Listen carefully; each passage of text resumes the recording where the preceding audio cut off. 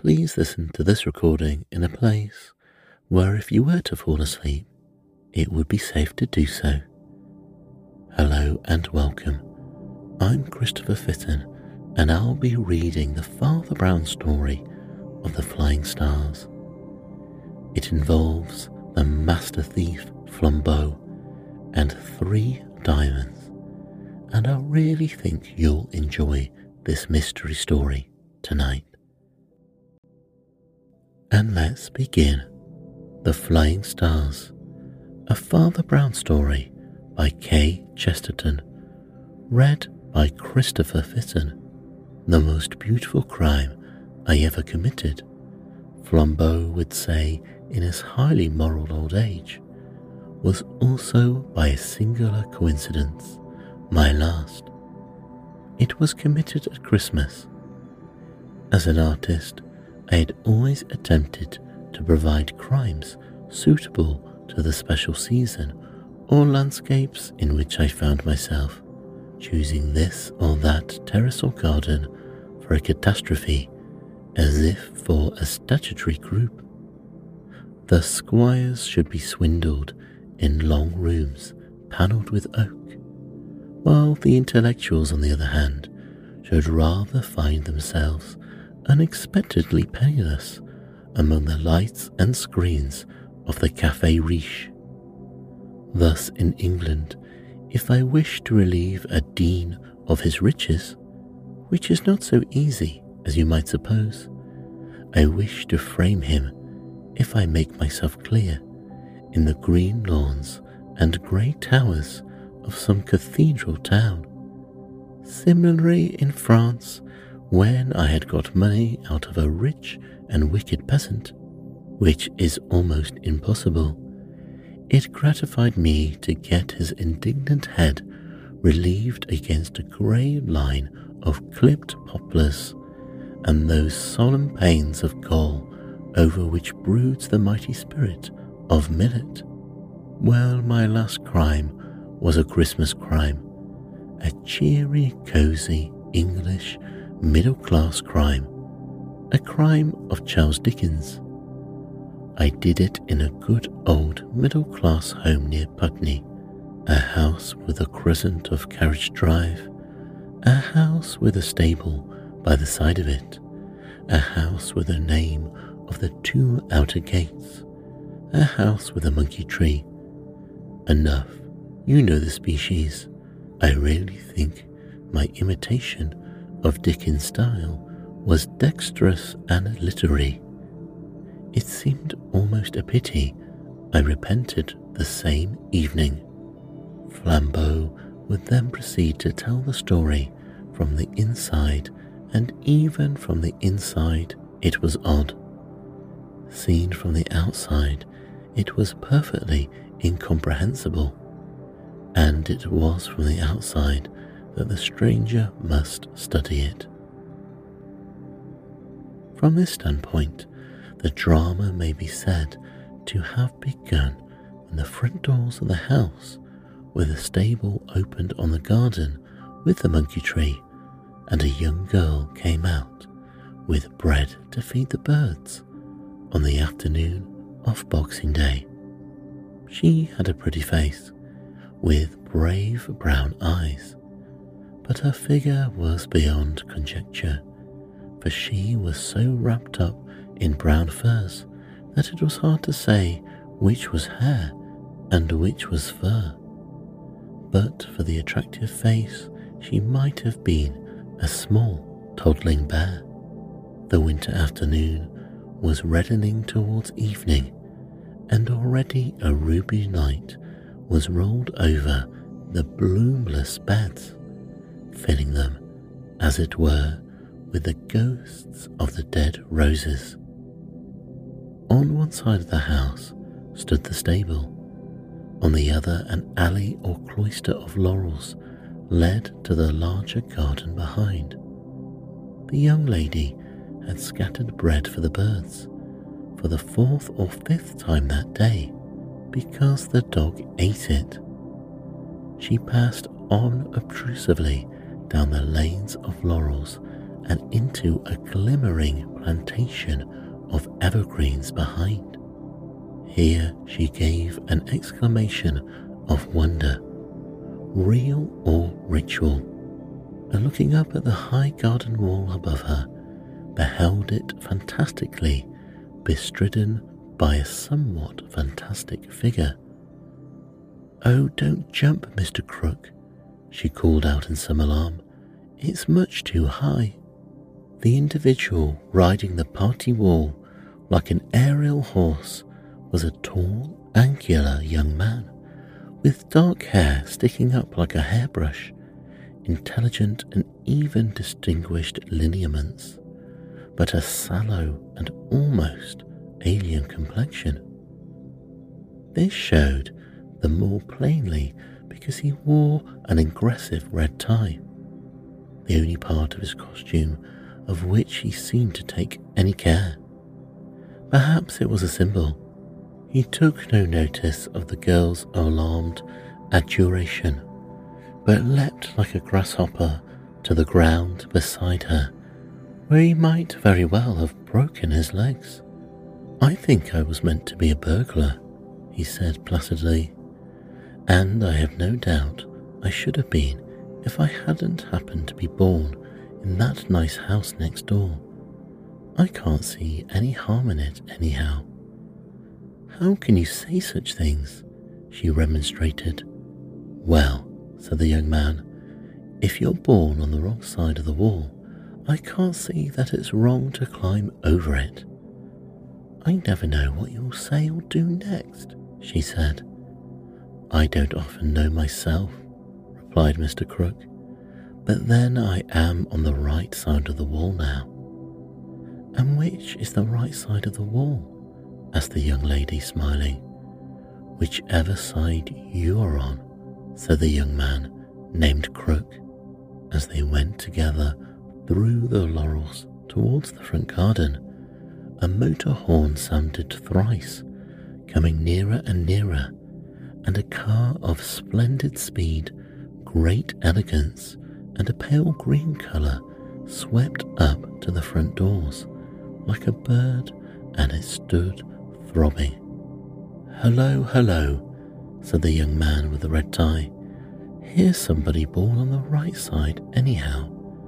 I don't know, Miss Adams, that your Santa Claus was so modern as this." "Oh, that's my godfather, Sir Leopold Fisher. He always comes on Boxing Day." Then, after an innocent pause, which unconsciously betrayed some lack of enthusiasm, Ruby Adams added, "He is very kind."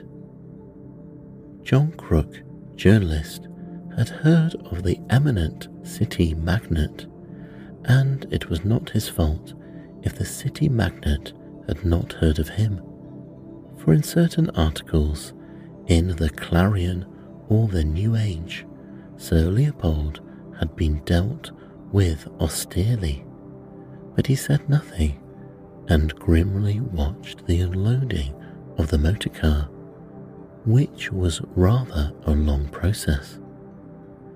A large, neat chauffeur in green got out from the front, and a small, neat manservant in grey got out from the back, and between them they deposited Sir Leopold on the doorstep and began to unpack him for some very carefully protected parcel.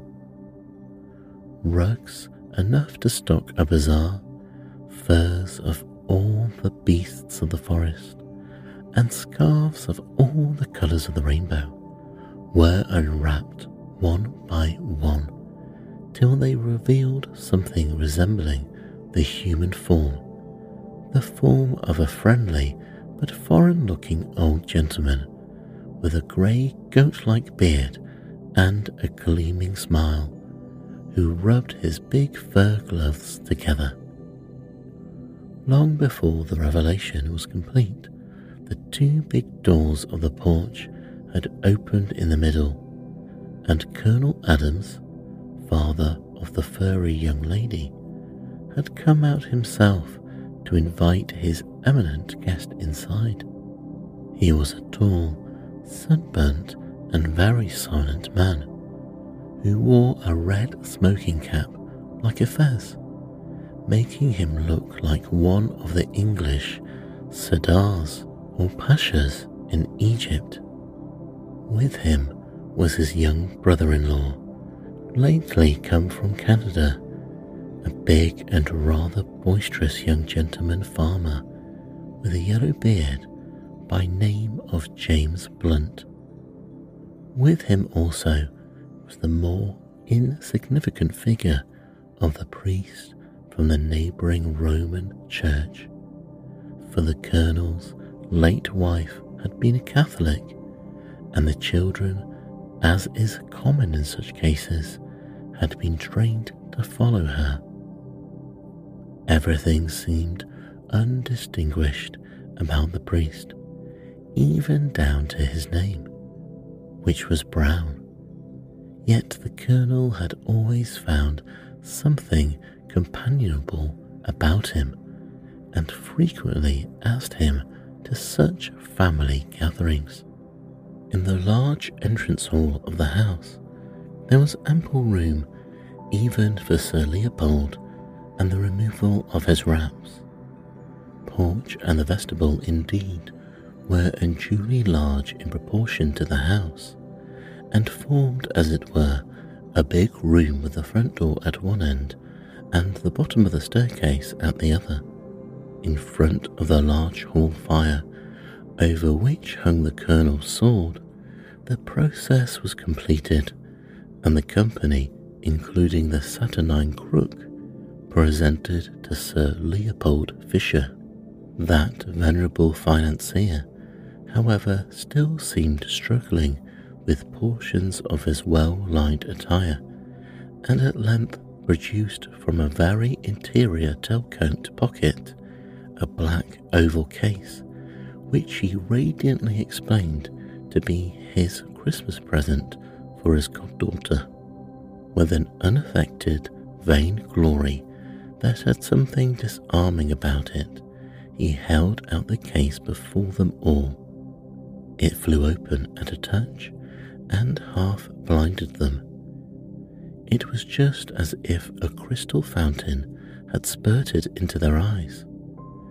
In a nest of orange velvet lay like 3 eggs, 3 white and vivid diamonds that seemed to set the very air on fire all round them.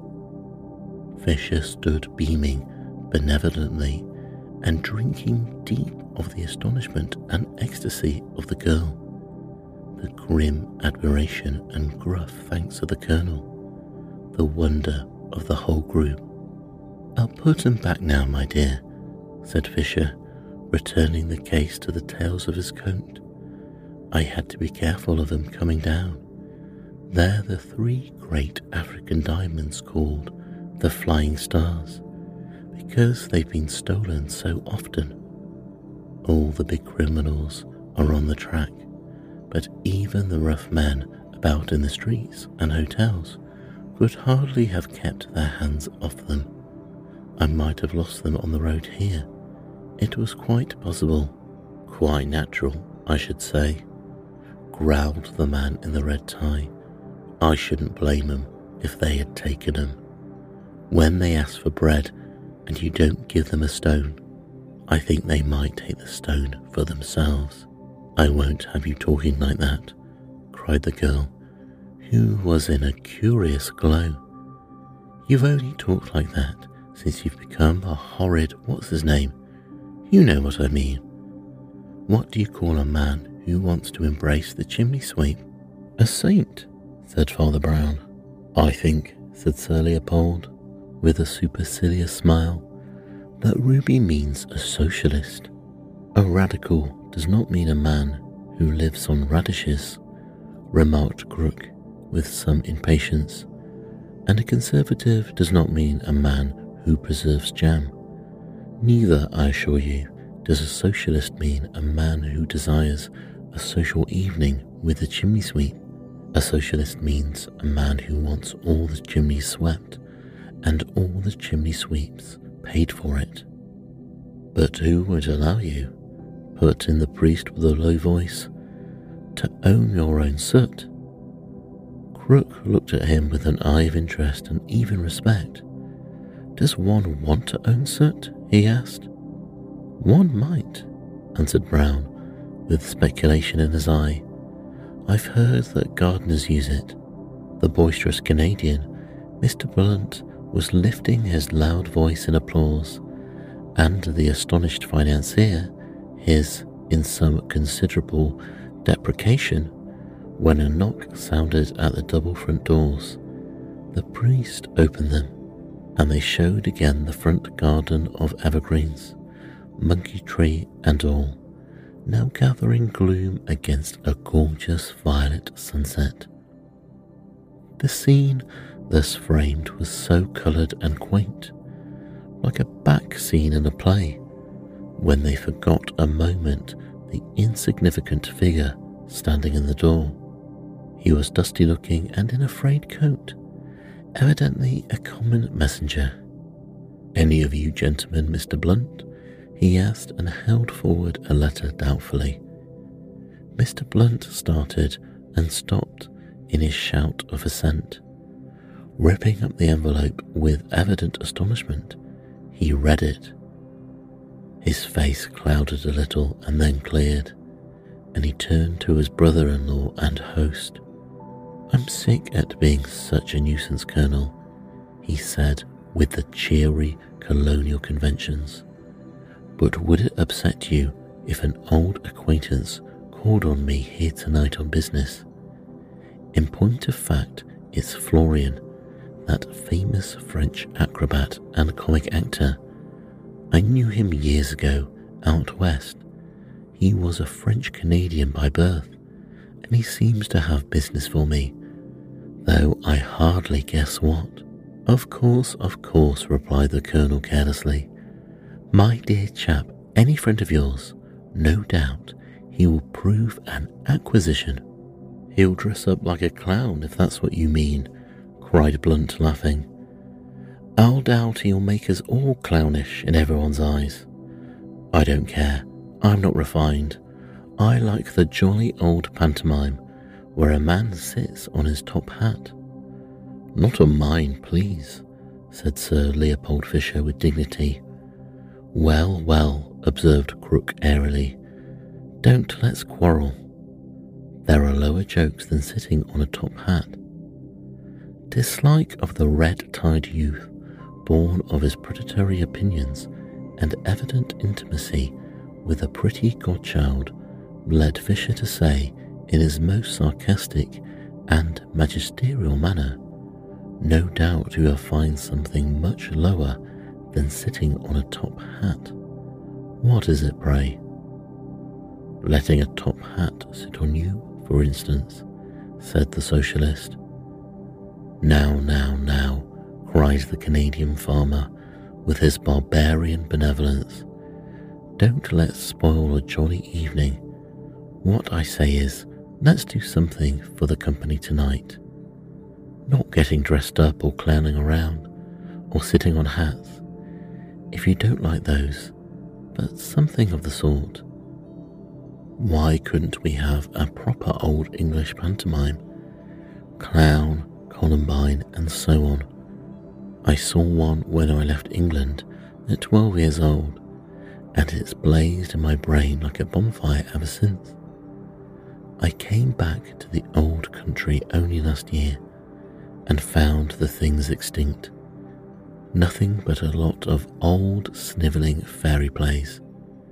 I want a hot poker and a policeman made into sausages, and they give me princesses moralizing by moonlight. Bluebirds or something. Bluebeard's more in my line, and him I like the best when he turned into the pantaloon. I'm all for making a policeman into sausages, said John Crook. It's a better definition of socialism than some recently have given, but surely the get-up would be too big a business. Not a scrap, cried Blunt, quite carried away. A harlequinades the quickest thing we can do for two reasons.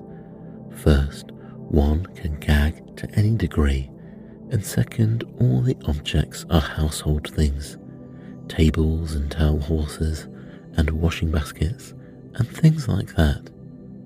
That's true, admitted Crook, nodding eagerly and walking about. But I'm afraid I can't have my policeman's uniform. Haven't killed a policeman lately. Brown thought thoughtfully, and then smote his thigh. Yes, we can, he cried. I've got Florian's addresses here, and he knows every costumer in London. I'll phone him to bring a police dress when he comes. And he went bounding away to the telephone. Oh, it's glorious, godfather, cried Ruby, almost dancing. I'll be Columbine and you shall be Pantaloon. The millionaire held himself stiff with a sort of heathen solemnity. I think, my dear, he said, you must get someone else for Pantaloon. I will be Pantaloon if you like, said Colonel Adams, taking his cigar out of his mouth and speaking for the first and last time. You ought to have a statue, cried the Canadian as he came back radiant from the telephone.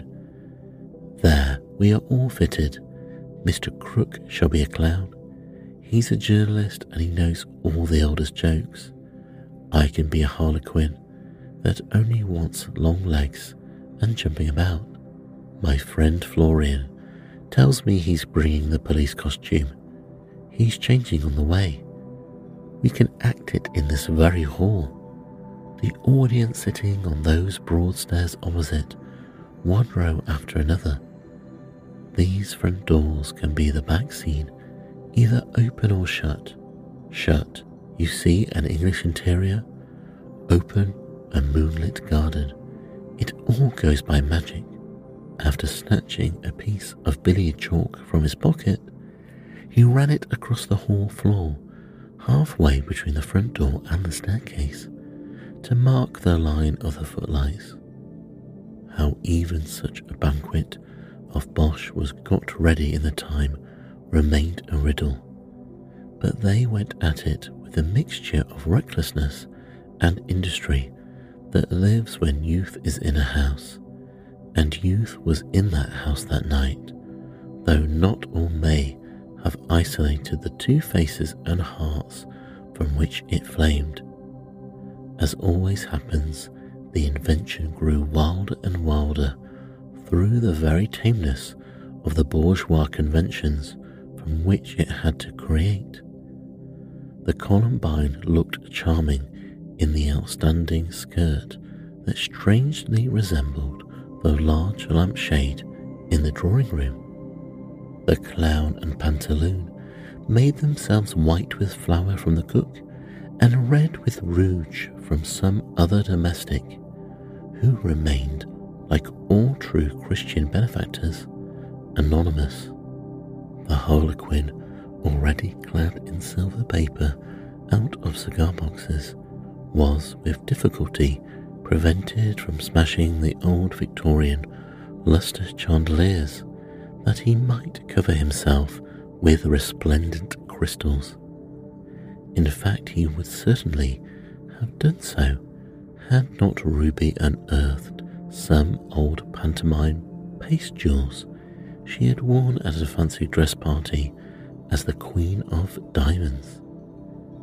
Indeed, her uncle, James Blunt, was getting almost out of hand in his excitement. He was like a schoolboy. He put a paper donkey's head unexpectedly on Father Brown, who bore it patiently and even found some private manner of moving his ears. He even essayed to put the paper donkey's tail to the coattails of Sir Leopold Fisher. This, however, was frowned down. Uncle is too absurd, cried Ruby to Crook, round whose shoulders she had seriously placed a string of sausages. Why is he so wild? "He is Harlequin to your Columbine," said Crook. "I am only the clown who makes the old jokes." "I wish you were the Harlequin," she said, and left the string of sausages swinging. Father Brown, though he knew every detail done behind the scenes, had even evoked applause by his transformation of a pillow into a pantomime baby, went round to the front and sat among the audience with all the solemn expectations of a child at his first matinee. The spectators were few: relations, one or two local friends, and the servants. Sir Leopold sat in the front seat, his full and still fur-collared figure largely obscuring the view of the little cleric behind him, but it has never been settled by artistic authorities whether the cleric lost much. The pantomime was utterly chaotic, yet not contemptible. There ran through it a rage of improvisation, which came chiefly from Crook the Clown. Commonly, he was a clever man, and he was inspired tonight with a wild omniscience, a folly wiser than the world, that which comes to a young man who is seen for an instant a particular expression on a particular face. He was supposed to be the crown, but he was really almost everything else. The author, so far as there was an author, the prompter, the scene painter, the scene shifter, and above all, the orchestra. At abrupt intervals in the outrageous performance, he would hurl himself in full costume at the piano and bang out some popular music, equally absurd and appropriate. The climax of this, as of all else, was the moment when the two front doors at the back of the scene flew open, showing the lovely moonlight garden, but showing more prominently the famous professional guest, the great Florian, dressed up as a policeman. The clown at the piano played the constabulary chorus in the Pirates of Penzance, but it was drowned in the deafening applause, for every gesture of the great comic actor was an admirably though restrained version of the carriage and manner of the police. The Harlequin leapt upon him and hit him over the helmet, the pianist playing, "Where did you get that hat?" He faced about in admirably simulated astonishment, and then the leaping Harlequin hit him again. The pianist suggested a few bars of "Then we had another one." Then the Harlequin rushed right into the arms of the policeman and fell on top of him, amid a roar of applause. Then it was that strange actor gave the celebrated imitation of a dead man, of which the fame still lingers round Putney. It was also impossible to believe that a living person could appear so limp. The athletic Harlequin swung him about like a sack, or twisted or tossed him like an Indian club, all the time to the most maddeningly ludicrous tunes from the piano. When the Harlequin heaved the comic constable heavily off the floor, the clown played "I Arise from Dreams of Thee" when he shuffled him across his back, with my bundle on my shoulder, and when the Harlequin finally let fall the policeman with a most convincing thud, the lunatic at the instrument struck into a jingling measure with some words which are still believed to have been, "I sent a letter to my love, and on the way I dropped it." At about this limit of mental anarchy, Father Brown's view was obscured altogether, for the city magnate in front of him rose to his full height and thrust his hands savagely into all his pockets.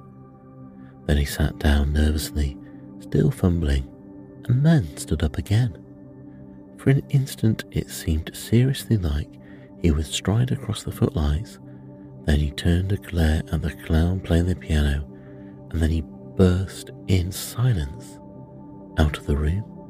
The priest had only watched for a few more minutes the absurd but not ineloquent dance of the amateur harlequin over his splendidly unconscious foe.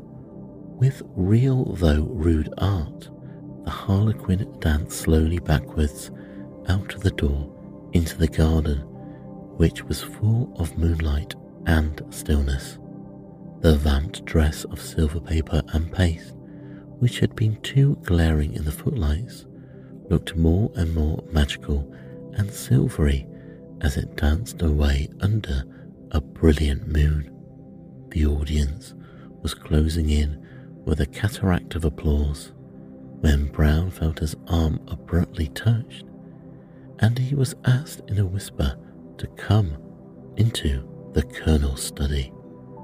He followed his summoner with increasing doubt, which was not dispelled by a solemn comicality in the sense of the study. There sat Colonel Adams, still unaffectedly dressed as a pantaloon, with a knobbed whalebone nodding above his brow, but with his poor old eyes sad enough to have sobered a Saturnalia. Sir Leopold Fisher was leaning against the mantelpiece and heaving with all the importance of panic. "This is a very painful matter, Father Brown," said Adams. "The truth is, those diamonds we all saw this afternoon seem to have vanished from my friend's tail coat pocket, and as I, interrupted Father Brown with a broad grin, was sitting just behind him." "Nothing of the sort shall be suggested," said Colonel Adams with a firm look at Fisher, which rather implied that some such thing had been suggested. "I only ask you to give me the assistance that any gentleman might give."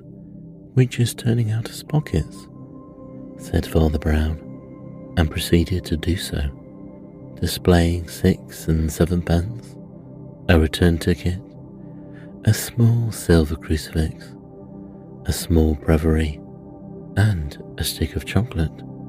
The Colonel looked at him long and then said, "Do you know, I should like to see the inside of your head more than the inside of your pockets.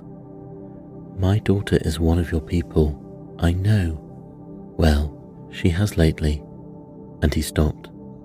"She has lately," cried out Fisher, "opened her father's house to a cut-throat socialist who says openly he would steal anything from a richer man. This is the end of it. Here is the richer man, and none the richer. If you want the inside of my head, you can have it," said Brown rather wearily. "What's it worth, you can say afterwards. But the first thing I find in this disused pocket is this: the men who mean to steal diamonds don't talk socialism. They are more likely," he added demurely, "to denounce it." Both the others shifted sharply, and the priest went on, "You see, we know these people more or less. The socialist would no more steal a diamond than a pyramid. We ought to look at once to the one man we don't know, the fellow acting the policeman, Florian. Where is he exactly at this minute, I wonder?" The pantaloon sprang upwards and strode out of the room. An interlude ensued, during which the millionaire stared at the priest, and the priest at his breviary. Then the pantaloon returned and said, with staccato gravity, "The policeman is still lying on the stage. The curtain has gone up and down 6 times. He is still lying there." Father Brown dropped his book and stood staring with a look of blank mental ruin. Very slowly a light began to creep in his grey eyes, and then he made the scarcely obvious answer, Please forgive me, Colonel, but when did your wife die? Wife, replied the staring soldier. She died this year 2 months. Her brother James arrived just a week too late to see her. The little priest bounded like a rabbit shot. Come on, he cried in quite unusual excitement. Come on, we've got to go and look at that policeman. They rushed onto the now curtained stage, breaking rudely past the Columbine and Clown, who seemed whispering quite contentedly, and Father Brown bent over the prostrate comic policeman. Chloroform, he said as he rose. I only guessed it just now. There was a startled stillness, and then the Colonel said slowly, Please say seriously what all this means. Father Brown suddenly shouted with laughter, and then stopped, and only struggled with it for instants during the rest of his speech. Gentlemen, he gasped, there's not much time to talk. I must run after the criminal. But this great French actor who played the policeman, this clever corpse the Harlequin waltzed with and dandled and threw about, he was... His voice failed him, and he turned his back to run. He was? Called Fisher inquiringly.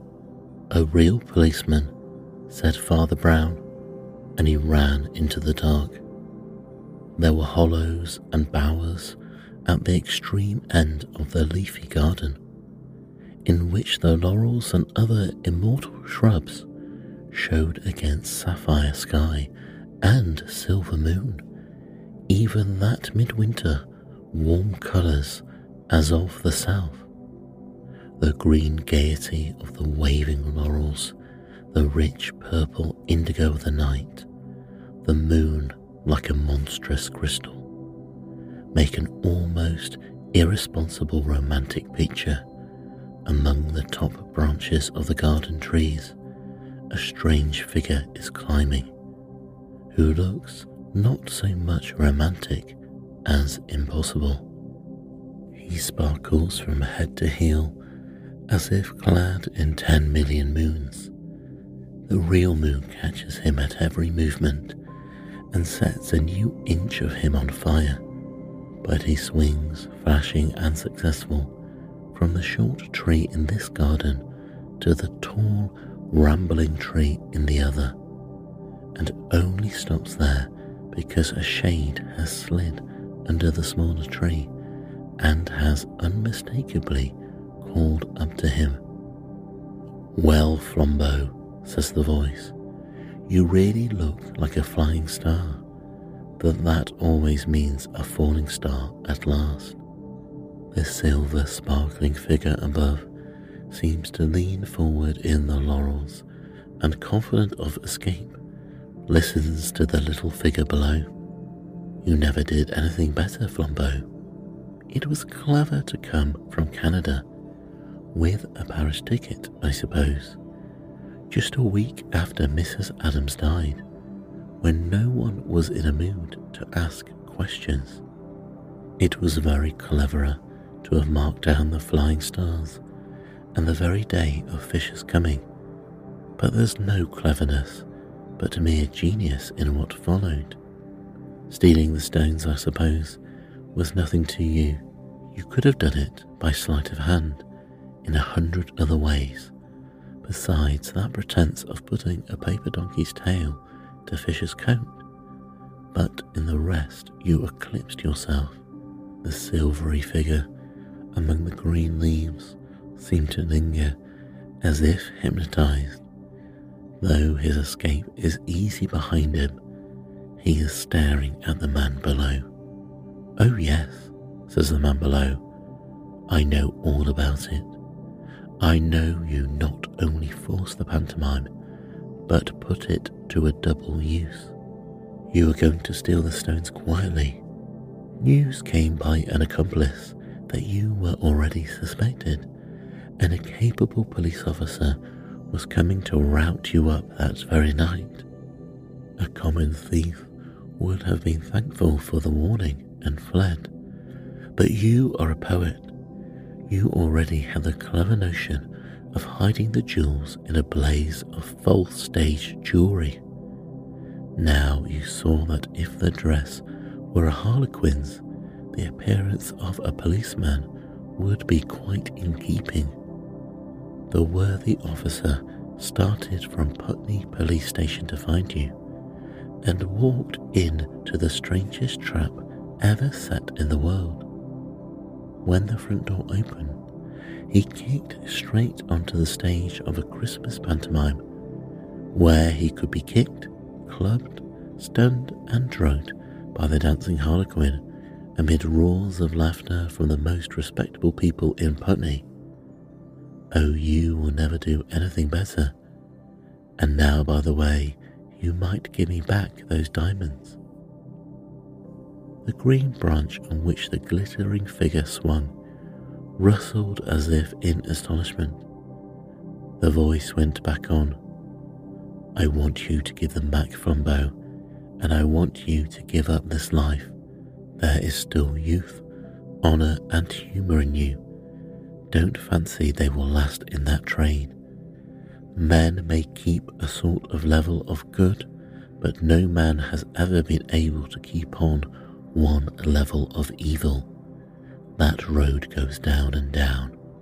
The kind man drinks and turns cruel. The frank man kills and lies about it. Many a man I've known started like you to be an honest outlaw, a merry robber of the rich, and ended stamped into slime. Maurice Blum started out as an anarchist of principle, a father of the poor. He ended a greasy spy and tale-bearer that both sides used and despised. Harry Burke started his free money movement sincerely enough. Now he's sponging on a half-starved sister for endless brandies and sodas. Lord Amber went into wild society in a sort of chivalry. Now he's paying blackmail to the lowest vultures in London. Captain Barillon was a great gentleman Apache before your time. He died in a madhouse, screaming with fears of the narcs and receivers that had betrayed him and hunted him down. I know the woods look very free behind you, Flambeau. I know that in a flash you could melt into them like a monkey. But some day you will be an old grey monkey, Flambeau. You will sit up in your free forest, cold at heart and close to death, and the treetops will be very bare. Everything continued still, as if the small man below held the other in the tree in some long invisible leash. And he went on. Your downward steps have begun. You used to boast of doing nothing mean, but you are doing something mean tonight. You are leaving suspicion on an honest boy with a good deal against him already. You are separating him from the woman he loves and who loves him, but you will do meaner things than that before you die. 3 flashing diamonds fell from the tree to the turf. The small man stooped to pick them up, and when he looked up again, the green cage of the tree was emptied of its silver bird. The restoration of the gems, accidentally picked up by Father Brown, of all people, ended the evening in uproarious triumph, and Sir Leopold, in his height of good humour, even told the priest that though he himself had broader views, he could respect those whose creed required them to be cloistered and ignorant of this world.